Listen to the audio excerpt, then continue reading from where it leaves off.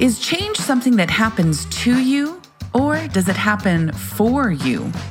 That's a very different concept that will have you thinking about how to ride the tides of change in your business.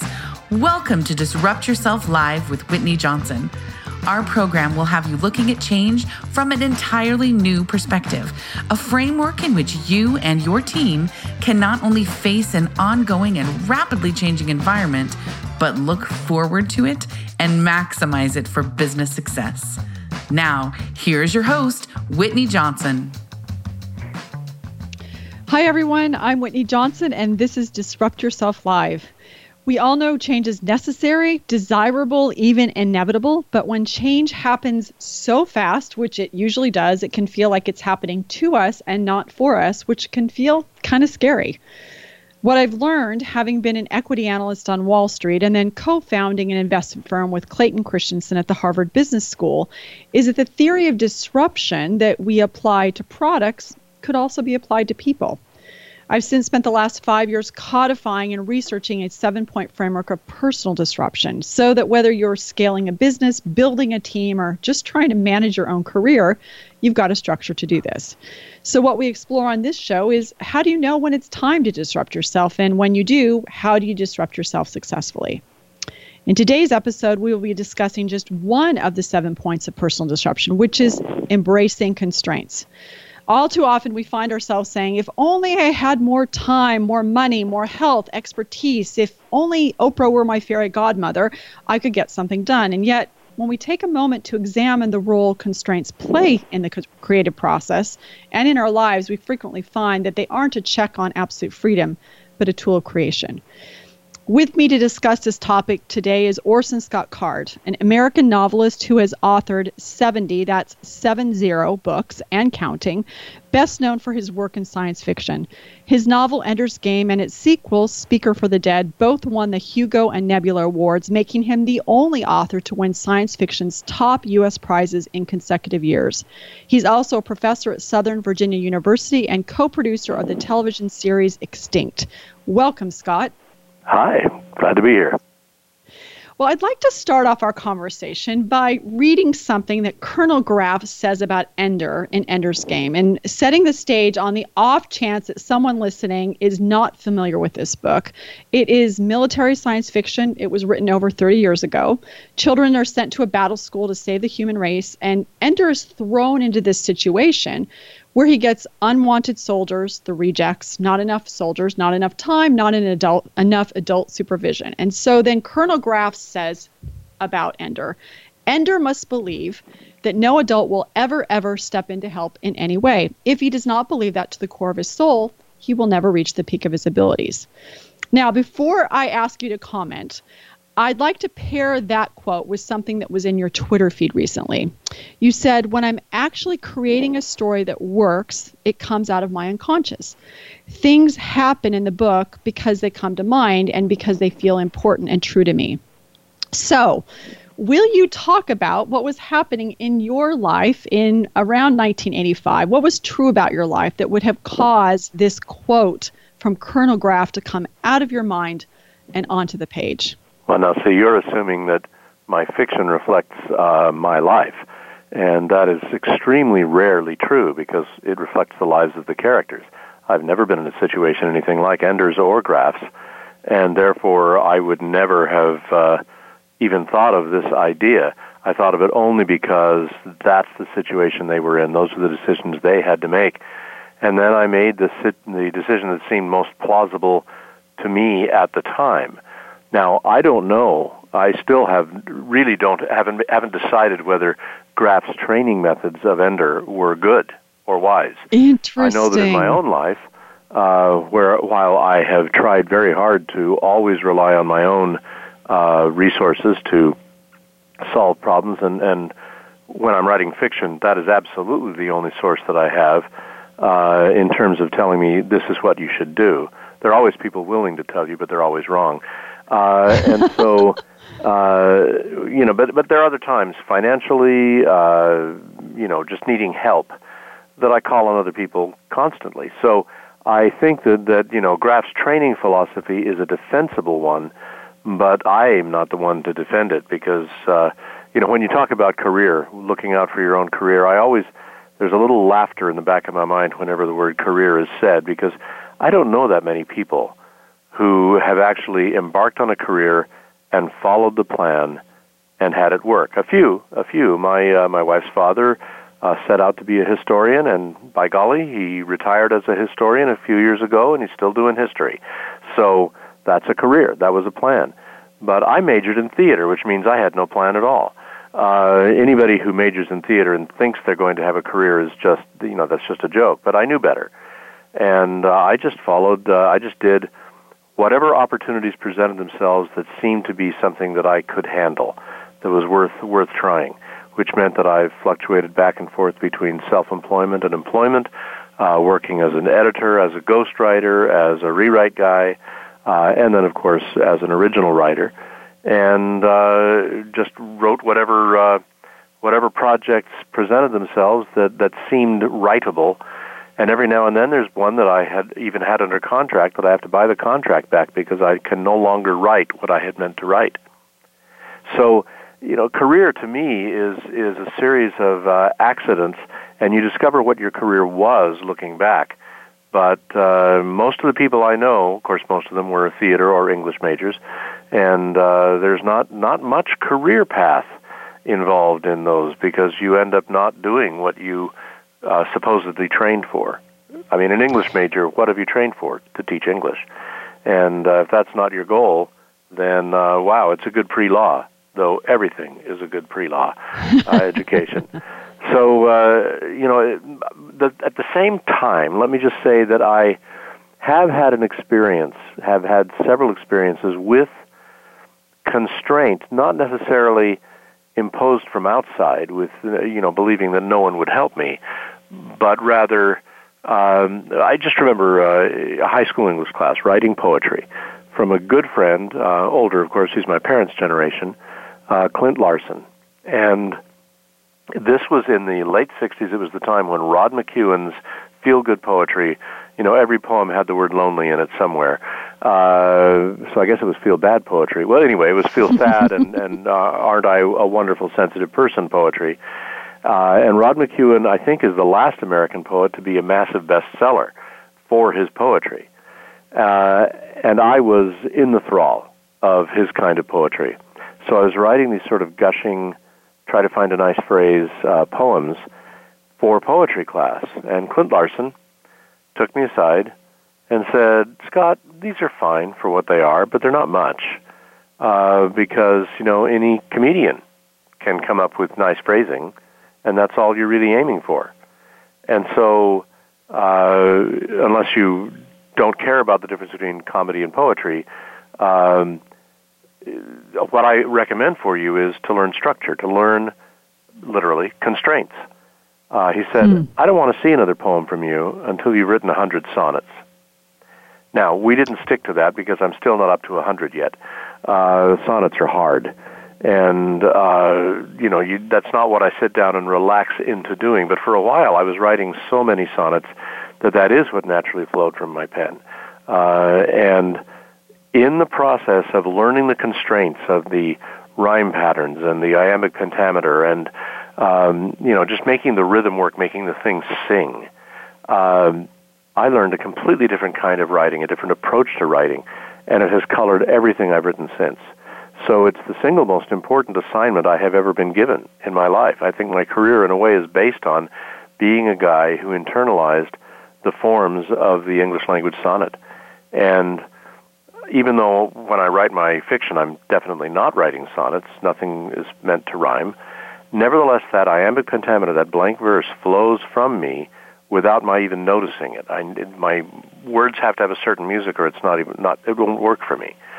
Obviously, I don't have that music when I'm talking, but when I'm writing, that is the way that it works for me. So I don't think about my manner of writing anymore because I went through those exercises, learned those constraints, and instead of depriving me of the chance to write the gushy, self-indulgent poetry I was writing before, it liberated me by giving me amazing tools that were simply not available to me until I learned how to write within those constraints. And this was your high school English teacher, you said? No, this was in college. Early in college, I think sophomore year. Early college. So that's fascinating. So it was early college because you had a professor who was willing. Probably I suspect your gushing Rod McEwen type poetry was actually pretty good by many people's standards, it sounds like. But your teacher. Well, yeah, that's something for some poor sucker of a graduate student to decide later. But your professor was willing to push you and say. I certainly have copies of all of those old poems, but I look back at them and I feel a sort of wistfulness for the ignorant, foolish child that I was. But other than that, there's not much merit in them. Though it's Poetry Month, it's April when we're having this conversation, is there a poem for those who don't particularly love poetry, but you would love to be introduced to this genre that you would recommend? One or two that are good introductory poems? Well, see, I came in so many backward ways. And when you talk about formal poetry, it almost always is in kind of archaic language because since the modernists popped up and wrecked everything, nobody writes formal poetry now, or very few people do. So I'd have to think a little and look a little because I think of my favorite poets and my favorite poems of theirs, and they're tough sledding for a lot of people. You know, Gerard Manley Hopkins is not for the faint of heart, and Shakespeare's sonnets were perfectly clear when he wrote them. But they're not clear now because the language has changed so much. So that can feel pretty rough, and I wouldn't inflict Milton on anybody who is not forearmored to be prepared to deal with him and his endless commas. But you know, the periodic sentence was the destruction of language in its own day. But let me just introduce a poem of my own. I did not write this. I did not write this after the sonnets. I was writing formal poetry as a kid because that's what they taught us to write in school back in the 60s. But I was taking a science class. I dissected my first earthworm. We studied about earthworms, and the thing that stuck out to me at the lofty pinnacle of seventh grade was the fact that all earthworms are both male and female. And so this is the poem I wrote then. The earthworm is a little odd. It hath hermaphroditic bod, and in its millimetric girth it crawleth far beneath the earth, and gaugeth in its menial toil amid the grimy, muddy soil. The earthworm doesn't know it's wed to Maribel instead of Fred, but to earthworms but that all of this is idle chatter. To earthworms things like this don't matter, for the earthworm doing what it oughter is half a son and half a daughter. Now, the obvious influence on that is Ogden Nash, my father's favorite poet. And anybody who can grab a book of Ogden Nash's verse will be well rewarded just for the sheer play of language and the wonderful ideas. For example, here's an Ogden Nash poem, which, if it had a title, would be perhaps Ketchup. Here's the whole poem. Nothing, nothing, then a lottle. So what? It rhymes Say with that again? Say that one more time. Okay. Picture this title, though it didn't actually have this title. It was implied. Okay. The ketchup bottle. Nothing, nothing, then a lottle. This is Ogden Nash's wordplay. And he took the English language and found rhymes that don't exist. The next best introduction to poetry is the lyrics of Stephen Sondheim. Oh, I love Stephen Sondheim. His lyrics flow like scannable poetry. I just remember that my first real introduction to him, knowing that it was him I was hearing. Obviously, I heard West Side Story, but had no idea who the lyricist was. But it's in A Little Night Music, and it's from the song Liaisons. And the older woman who is singing to the younger woman, reminiscing about old liaisons, says, "Indiscriminate women, it pains me more than I can say." And to rhyme indiscriminate with women, it is just amazing. And, you know, it's also showy. Sondheim was definitely calling attention to the lyric, and yet he wasn't. It was absolutely true to the character. It's I think, verse at its finest. Though it was meant to be sung, it scans beautifully just as written language. So the only place where rigid lyrical patterns are required now is in songs, and there's a lot of fluidity even there. Rap music pays no attention to the original accentuation of English phrasing because it sort of forces an accent onto syllables that are not meant to be stressed in order to meet the beat of the underlying music. But in musical comedy, as a general rule, they still try to follow the rules. Country music is notorious for rhymes of things that don't rhyme, like rhyming time with fine. Those don't rhyme, but in country music they rhyme. That's a country music rhyme. Wow. It's really good. Well, speaking of constraints of every genre, but I still find that the most difficult, demanding writing that I do is poetry and song lyrics.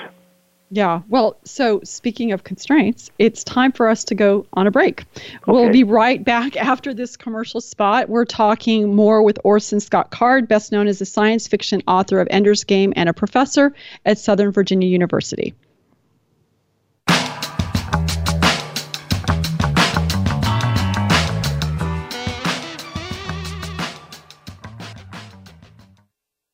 Become our friend on Facebook. Post your thoughts about our shows and network on our timeline. Visit Facebook.com/Voice America.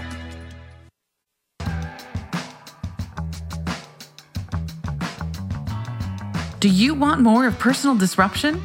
Whitney Johnson's book, Disrupt Yourself, which the Boston Globe described as the "What Color is Your Parachute" career guide of today, is available wherever books are sold.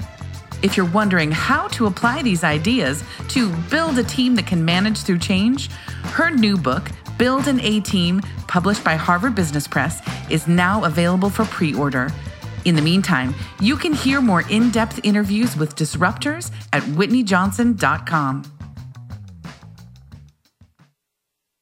You hear about it all the time. Compromises, destructive malware, major breaches. You can't turn on the news without hearing about the latest cyber event. Learn more about cybersecurity, how it has become one of the most significant threats to our national security, and the battle experts undergo every day on your behalf to protect you, your families, and your data. Task Force 7 Radio with host George Reedus is the voice of cybersecurity around the world. Tune in live every Monday at 8 p.m. Eastern Time, 5 p.m. Pacific on the Voice America Business Channel. By 2025, the global life sciences market will have changed dramatically from the industry we know today. Patients are becoming more proactive and focused on wellness. Healthcare providers, payers, and producers are exploring ways to collaborate across the digital health sciences network to reduce costs while improving patient safety and care quality. How will you remain relevant? Tune in on the Voice America Business Channel for Changing the Game in Life Sciences, presented by SAP. Have you friended us on Facebook yet? Why not? Just go to Facebook.com/Voice America or search for the keywords Voice America. Once you are part of our Facebook network, you'll receive daily messages about what's happening with our shows, this week's featured guests, and new happenings at the Voice America Talk Radio Network. And you can add your voice to the always active discussions on our timeline. Just go to Facebook.com/Voice America or search for Voice America.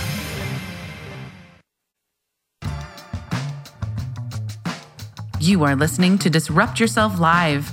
To reach Whitney Johnson with a question or comment about the show, please send your email to wj@whitneyjohnson.com. Now, back to Disrupt Yourself Live. Welcome back, everyone. Today's guest is Orson Scott Card, author of over 70 books, including Ender's Game, and his most recent novel is Children of the Fleet, a return to the universe of Ender's Game.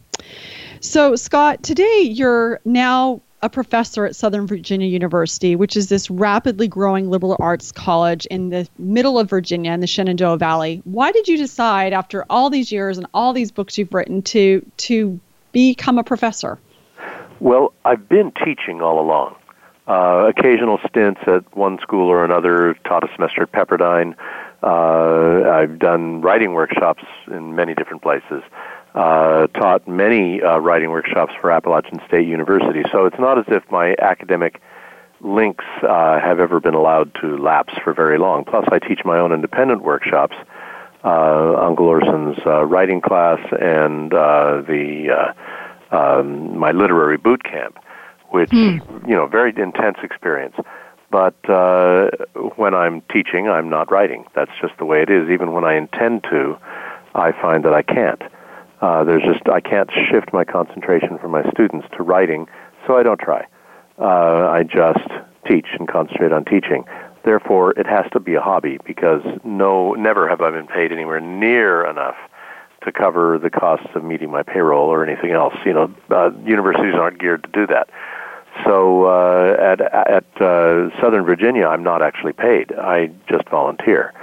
But my connection there is that it's a school that was purchased, essentially assumed the debt of a school that was sort of dying slightly away because it had lost much of its purpose. It used to be an equestrian university, a college rather, for Southern women. At the time, the Virginia Military Institute, just across the Maury River, was an all-male institution. And when VMI became coeducational and taking your horse to college became less of a need or desire on the part of many young women, Southern Virginia College was fading. And so a group of Mormon investors bought it and created it as an independent, Mormon-centered university. That is, it has no ties, officially at least, to BYU or the LDS Church's educational system, but most of the students are LDS, and LDS standards are regarded as the norm on campus. That is, no smoking, no drinking, and we're not people that thrive with coeducational dorms, for example. Our life is meant to be a little bit more kind of the way that it used to be in the 50s. And what I get by teaching there is students that I can talk about everything with. Because when I'm teaching at a state school or at a school sponsored by another religion or whatever, I keep Mormonism out of it. That's just not part of it. But that's such a large part of my life that when I'm teaching the students at SVU, I can just talk about anything that would come to my mind, and it works pretty well. Interesting. So you've been called out, not called out. I'm saying that. You have been called or identified as a great mentor. Could you talk for a minute about some of the people in your career who you've had an opportunity to mentor, up-and-coming authors that you have been able to identify, bring along? Just any thoughts that come to mind for you in terms of the opportunity for you to give back to up-and-coming writers? Well, in a way, mentoring doesn't really work, in my experience, for young writers because I'm just one guy, one mind. And even if they please me, that doesn't mean they're going to please a large audience. Doesn't mean they're going to please editors.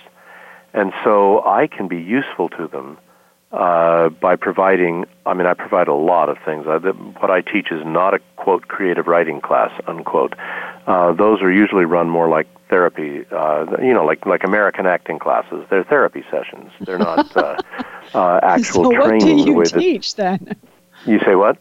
So what do you teach? You're saying you don't teach creative writing. What I teach is specific skills and techniques to help them master the third-person limited past tense viewpoint that is the dominant voice in contemporary American fiction. It is the best of the tool sets, and Jane Austen began it for us, and it has been honed and refined until now. If you can't master the third-person limited with deep penetration in past tense, then either you're going to do it in present tense, which means it's going to sound literary, which means there are only a few genres that will accept it, and even fewer readers, or you are going to be regarded as kind of an amateur. So once my students master this skill, then even when they're writing something that the publisher may not end up publishing, when they submit a query or an outline or a manuscript, the editor will look upon it with recognition and happiness because here is somebody who knows how to write like a pro. And that's my goal, is that at the end of my class, they know how to sound like a professional as they write It means that they have mastered the tools. It's like, if you have a guy go out in the field and he's supposed to be helping you weed, and he has no idea what the business end of a hoe is for or how to use it, you're not going to trust him to be able to do much. But if he handles it like a master, then even if he still can't tell which things are weeds and which things are plants, at least he knows how to use the tool. And I can get you up to the tool use part, but I cannot possibly put into the student's head what makes a story that they will care about and believe in. And that's the vital thing, is you have to write stories for your imaginary perfect audience, and that audience is people who believe in and care about the same kinds of stories as you. And there may be only 9 of them, in which case you won't have so much career as simply a hobby. But if there are 9 million of them, and a publisher gets the book out there where those people have a good chance of finding it, then you will do quite well and make a very good living. So it's really a matter of chance, and I can't do anything about that. I can't make a writer love a kind of story just because it's going to sell well. For one thing, I don't know what's going to sell well. Most agents but you can are in teach this them category. a craft. They know what sold last year. They know how to sell last year's hit, but they have no idea how to sell next year's hit because nobody knows what it will look like. So in the spirit of that, of being one of your readers, I think I've read over 30 of your books. You are an amazing human being. I hope your life was better for that. My life is better. And so I thought what would be fun for me, certainly, but I think for a lot of our listeners, is to tell you about some of the books that because I'm not going to ask you about what your favorite book is, because that's like asking you your favorite child. But exactly. And by the way, about favorite children, on any given day, I know which one is my favorite. It just keeps changing, that's all. Exactly. So, but I'm still not going to ask you that question, but I'm going to tell you about some books and series that I've loved. And then I would love to hear why those are meaningful to you or how they're meaningful to you. So, for example, and maybe if you want to throw in constraints here and there, let's just stay on the theme. So the first one is actually the Homecoming series. I was introduced to you through this series, not Ender's Game. And for me, this was in many ways a feminist series, very much ahead of its time. And the character that I loved, and I'm going to mispronounce her name, is Hushith. And she's a Raveler. And you wrote this about her. She lives in the constant awareness of all the connections and relationships among the people around her. Having a web sense is naturally the most important thing in her life as she watches people connect and detach from one another, forming communities and dissolving them. So that series was important to me for those reasons. I'd love to hear why it's meaningful to you. Well, see, here's the amazing thing, is that is not what I had in mind when I began it. It is actually, when I was in grad school, I studied Middle English romance, and I realized that the best of them were great science fiction novels if you just changed the ocean to space. And, whenever you cross an ocean, then I regard that as a space voyage and going to another planet instead of another continental mass or island. But taking that idea, which I had talked about with my usual editor, Beth Meacham at Tor, for a long time, I said, Beth, what if I take the Book of Mormon, the way so many people base stories on the Bible and other sacred writings and myths and stories from other cultures. I'd like to take the Book of Mormon and do that, change the ocean to space, change all the names, turn it into a science fiction epic. Well, that was the plan, and I certainly sort of followed it. It's a five-book series that was supposed to go all the way through the Book of Mormon. It barely goes a quarter of the way in because I kept getting sidetracked on things like what you describe. I drew a map of the city of Basilica, and I absolutely fell in love with the city, and it dawned on me, this is a city of women. And so I invented the idea that only women are allowed to be citizens, and a man can enter and dwell in the city only if he is under a marriage contract. But it's illegal to have a marriage contract that lasts more than a year or so. It has to continually be renewed. And if the woman chooses not to renew, out goes the man. And he has, there's a settlement of rejected or hopeful men just outside the city walls. But to dwell in the city, you have to have been accepted and have a place in the life of a woman. Now, if you're a boy and you grow up you're born to a woman in the city, then obviously there are boys all over the city.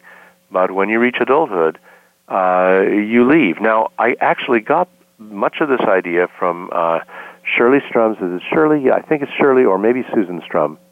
It is Shirley Strum. Her book, Almost Human, about baboons. Wonderful scientist who was really turning the whole concept of what a troop of baboons was about. All of the previous anthropologists or primatologists were men who had stood off at a distance watching through binoculars. She was the first who, following the admonition of Professor Leakey, just went among the baboons and just sat there long enough that they got used to her and she could observe the life close up. And what she discovered was that all of the male display, the assertion of male dominance, the most displaying and violent and intrusive male was not the top male, he was the bottom male. Because this was a troop of females. And the females remained. Males would enter the troop, gradually win a place there where they were accepted by the females, where they befriended a female, where the female's children would accept that male. And so they lived very peacefully when they were fully accepted. They were only obnoxious displayers when they first arrived. But they would stay for about 5 years, that is, until the earliest of their offspring, who were female, were coming of age. And when they started going into estrus, we don't know what signals the baboons use, but the male just ups and leaves. And there's, nobody boots him out, but he just goes, so that he doesn't accidentally mate with one of his own daughters, which is great for the bloodline and amazing as a social institution. So that was my city of Basilica, was echoing what I had learned from baboons. From that book, I actually came to the conclusion that civilization is an invention of women, because women are the ones who benefit most from it.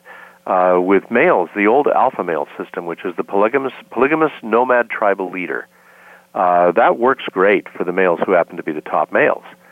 But if you want to have a peaceful society where everybody who wants to mate has a reasonable opportunity to do so, then you need to get rid of the alpha male.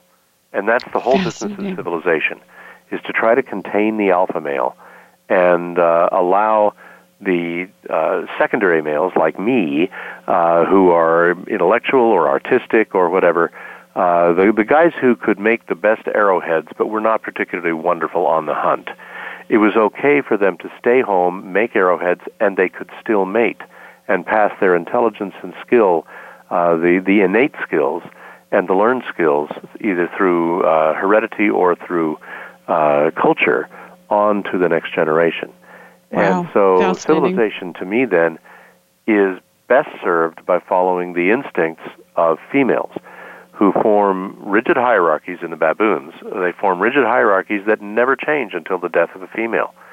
The top female is the top female until she's gone. And unlike male gorillas, there's no challenging her. So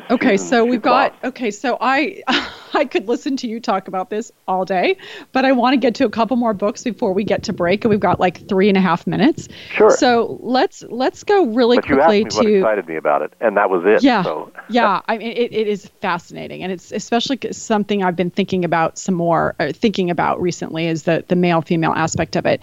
So another one, obviously, Ender's Game.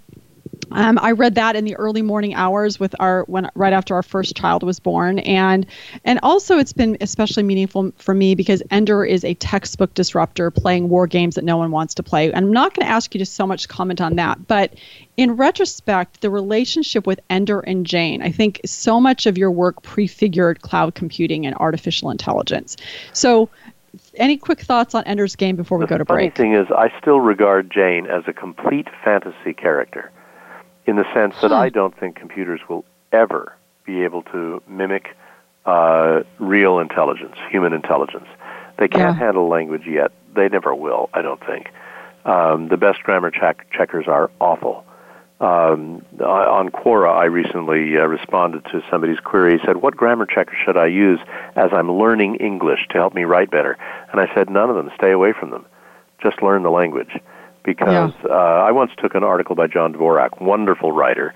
I took an essay of his in a computer magazine and ran it through the best grammar checker at the time, the one that everybody said, this is wonderful, you can rely on it. And I made every change that grammar checker suggested, and I kept running the revised versions through until it no longer suggested any changes. So according to that grammar checker, it was perfect.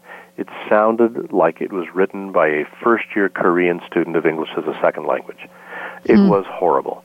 And that's where grammar checkers always lead you. If you're already a native speaker, you'll know to reject the things that sound stupid. But if you're learning English as a second language and you rely on a grammar checker, you're going to be led astray.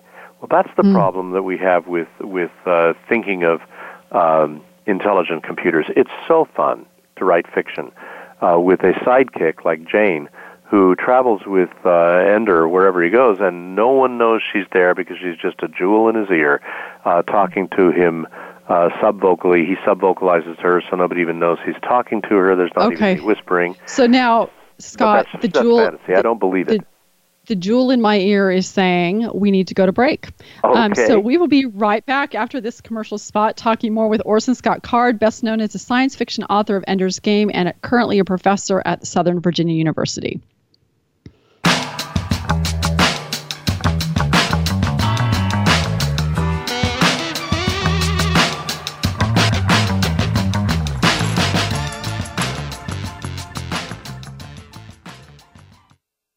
Become our friend on Facebook. Post your thoughts about our shows and network on our timeline. Visit Facebook.com/Voice America.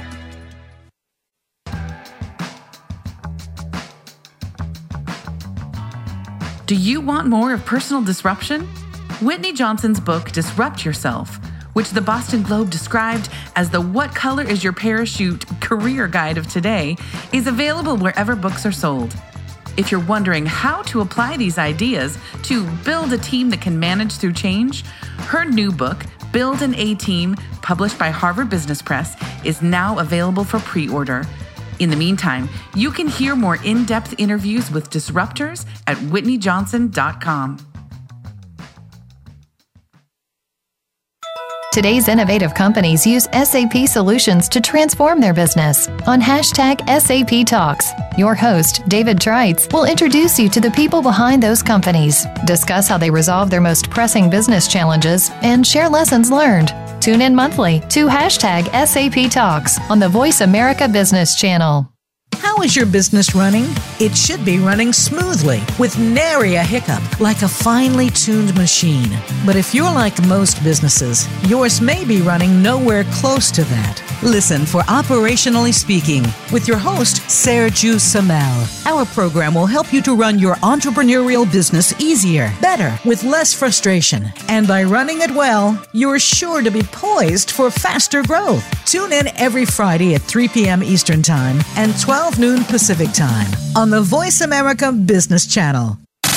Have you friended us on Facebook yet? Why not? Just go to Facebook.com/Voice America or search for the keywords Voice America. Once you are part of our Facebook network, you'll receive daily messages about what's happening with our shows, this week's featured guests, and new happenings at the Voice America Talk Radio Network. And you can add your voice to the always active discussions on our timeline. Just go to Facebook.com/Voice America or search for Voice America.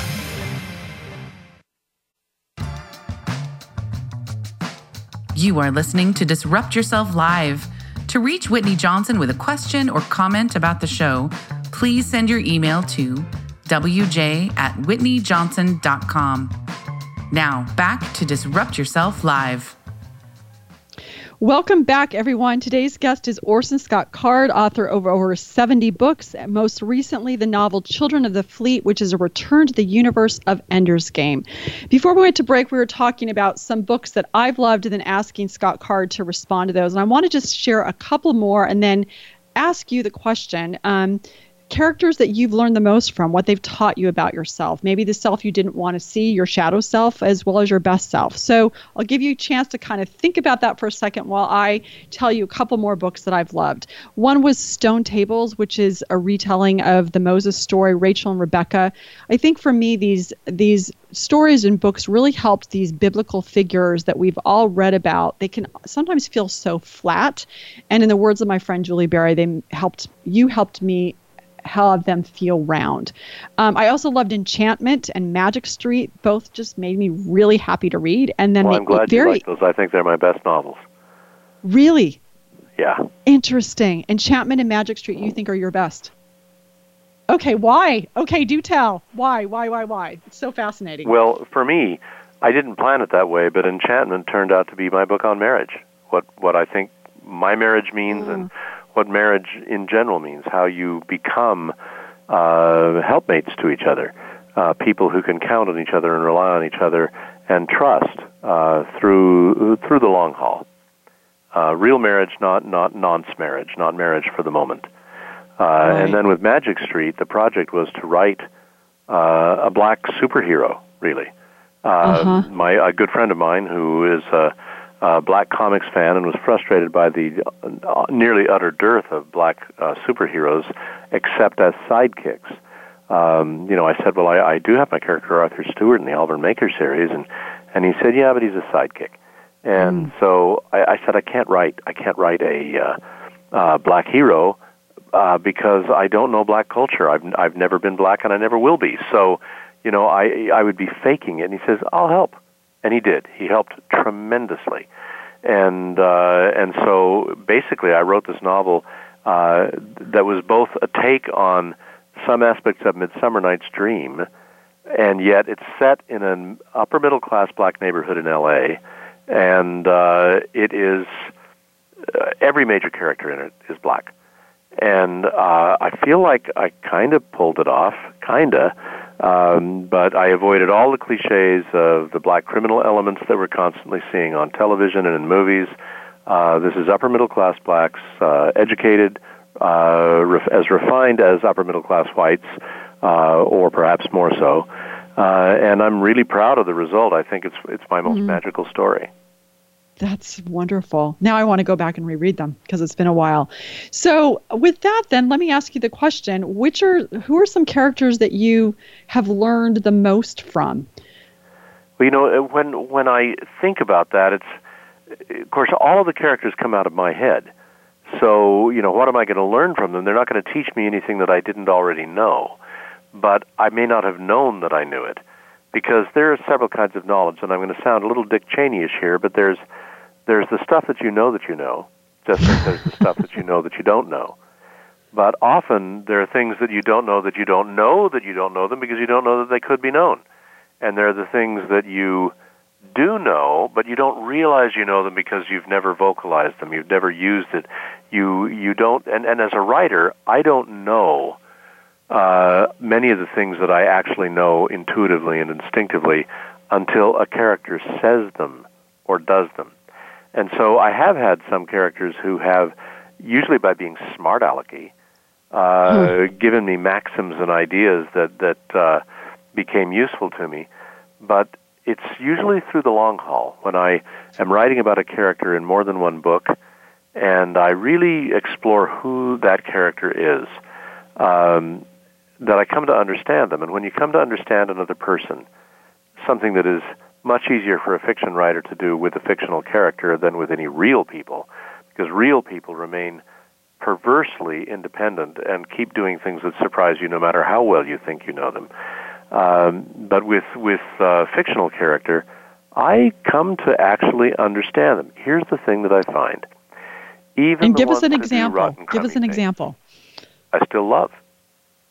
Okay. The more I know them, the more I come to love them and care about them and wish that they would make better choices. And when that happens, your bad guys don't remain Darth Vader. They become something quite a bit more nuanced, more real and understandable. And so by the end of a book, I rarely have a villain. If I had a villain, then he's probably either crazy or just loves evil. And it's hard to write those guys. I just can't stay very long in their heads because they don't think like me. I don't actually love evil. And so it's reassuring to know that I am uncomfortable writing those characters. It's kind of thrilling to find that I become quite comfortable with characters who mean well, whose self-story is one of trying to do the right thing and then recognizing when they fail and trying to make up for it, trying to, take responsibility for what they do. To name a particular character would be hard because ultimately they all act that way. because they all do what I do, which is do your best to take responsibility for what is your responsibility, for what you caused, for what you did, and then try to make amends, try to make things better, try to improve yourself and improve the lives of the people around you. I think that's what being a good person is. And when I write about good people, I find that readers who also think that those things are good respond well to those characters. Interesting. Okay, you're being incredibly evasive and not giving me an actual answer to that question, but I'm going to let it go. Well, there were no easy answers. I did give you the true answer. You did. So when people come into class the very first day, what's one of the first things you have them do? The first thing I usually do, besides exercises and using Viewpoint, that's just got to be done. That's the craft. We have what I call a 1,000 Ideas session, and I just ask them a bunch of questions, and they come up with a story together. Though I am the arbiter, I decide which ones we pursue and follow. But my point of that exercise is to show them that ideas are cheap, that coming up with ideas for stories is it's pathetically easy.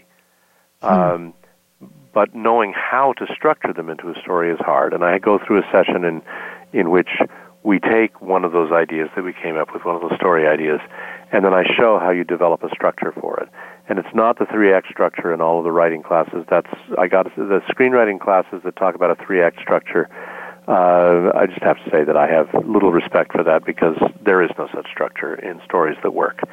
But I talk about that at length. I have a book, Characters in Viewpoint, and another one, How to Write Science Fiction and Fantasy, both of which teach my principles of construction, of structure. And they're just guidelines for how to know where to start your story and how to wrap it up. And basically, it's your ending that determines what your beginning needs to be. You need to promise the story you intend to deliver. Interesting. But then, you have to outline, you have to plan, you have to have an idea in mind of what your structure is going to be in order to be able to move forward with confidence. But then I warn my students, if you follow your outline literally, you will end up with a crappy story. Because along the way, your unconscious mind is going to plunk characters down that you like that aren't in your outline. And they're going to have their own lives. They're going to have their own needs and desires. And if you don't respect those, if you make everybody fit your outline, none of your characters will be real. And you won't even believe in your own story because you're ignoring your own unconscious impulses. The best stuff in the story is not in your outline, ever. And at the risk of boring people, I could go through many of my stories and talk about huge characters, really major characters, that were just nonce characters, people that were placeholders. They began that way, but I was more intrigued by them than by the hero, and they ended up becoming really important. And so, in Ender's Game, Petra, Bean, Dink, these were nonce characters. There was no plan for them. I had no plan for any of those characters, and they ended up being extremely important to me and to the story. And that happens in every novel. If it isn't happening, there's something seriously wrong. So you have to be interruptible. You have to allow your unconscious mind to disrupt your plan. And yet, you still have to keep aiming toward that goal, that ending that you planned from the start. Speaking of being interruptible, I have a question for you. Sure. Let's go back to these constraints as we start to wrap up. We've got just a few minutes left. You are obviously in this enviable position for an author. And yet, if we believe that constraints are a tool of creation, how do you continue to impose constraints on your writing so that you continue to do your best work? That's part of it is just the form imposes that restraint. There are things that you do much more easily in fiction and other things that are easier in movies, and you do the fiction things in fiction, and you do the movie things in a screenplay. But there are other constraints. For one thing, I could spend time writing novels, and and sometimes I would really rather, writing novels that have no science fiction or fantasy element in them. My favorite genre is romantic comedy or satiric comedy. But I never get to write that because I have to make a certain income level. And the market for my work is generally within the science fiction and fantasy genre. When I step out of that genre, the sales are much lower. So publishers are eager for books from me in genre and not so eager for books out of genre. So I just live with that, and I occasionally write something. I have a book called A Town Divided by Christmas, very slim book that will be coming out this next fall from Blackstone, which is moving from being just an audio publisher to being an audio and print publisher. And they're bringing out that book, which has no science fiction or fantasy element in it, though it does have scientists as major characters, coming to a small town in North Carolina where the town is riven in half. They're doing genetic research, and the town is strictly divided in half according to a quarrel from decades before about which newborn baby got to be Jesus in the Christmas pageant. And yeah, it's a Christmas romance. That's what it is, and I love it. But it has its own restraints. There are certain things that must happen and can't happen, and I'm happy to know those restraints. If I don't know them and I'm just flailing around, it's the limitations, it's the rules. When I write magic in fantasy, you have to have rules for the magic. If anything can happen, Judson Jerome once said this to me.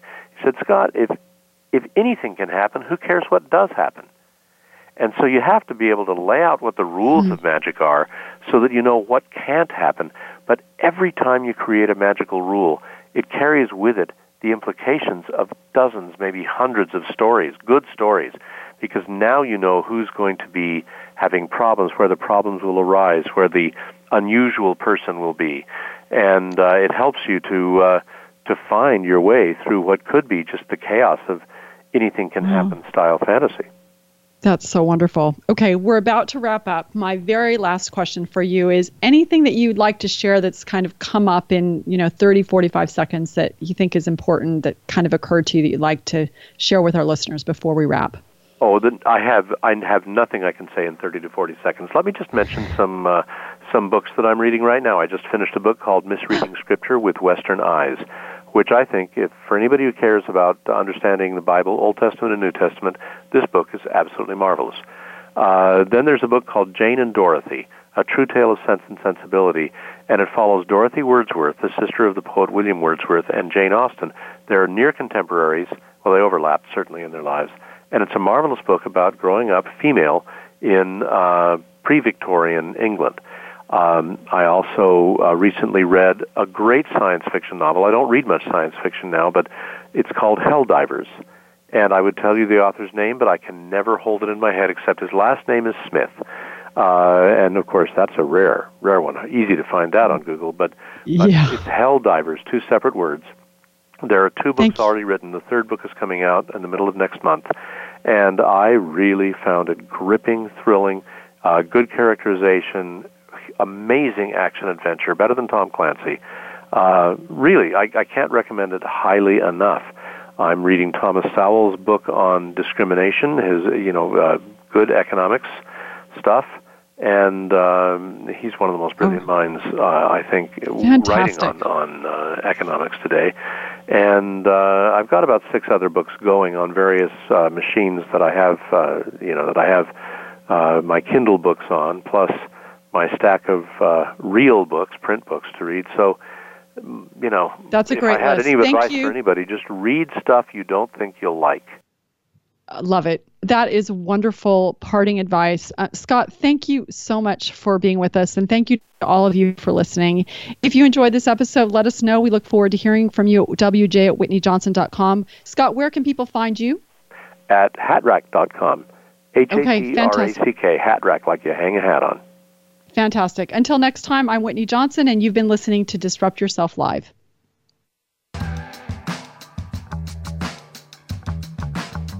Thank you for being a part of Disrupt Yourself Live this week. Remember, our show is broadcast every Monday at 8 a.m. Pacific Time and 11 a.m. Eastern Time. Episodes are always available on demand at the Voice America Business Channel. Please join your host, Whitney Johnson, for another edition next week.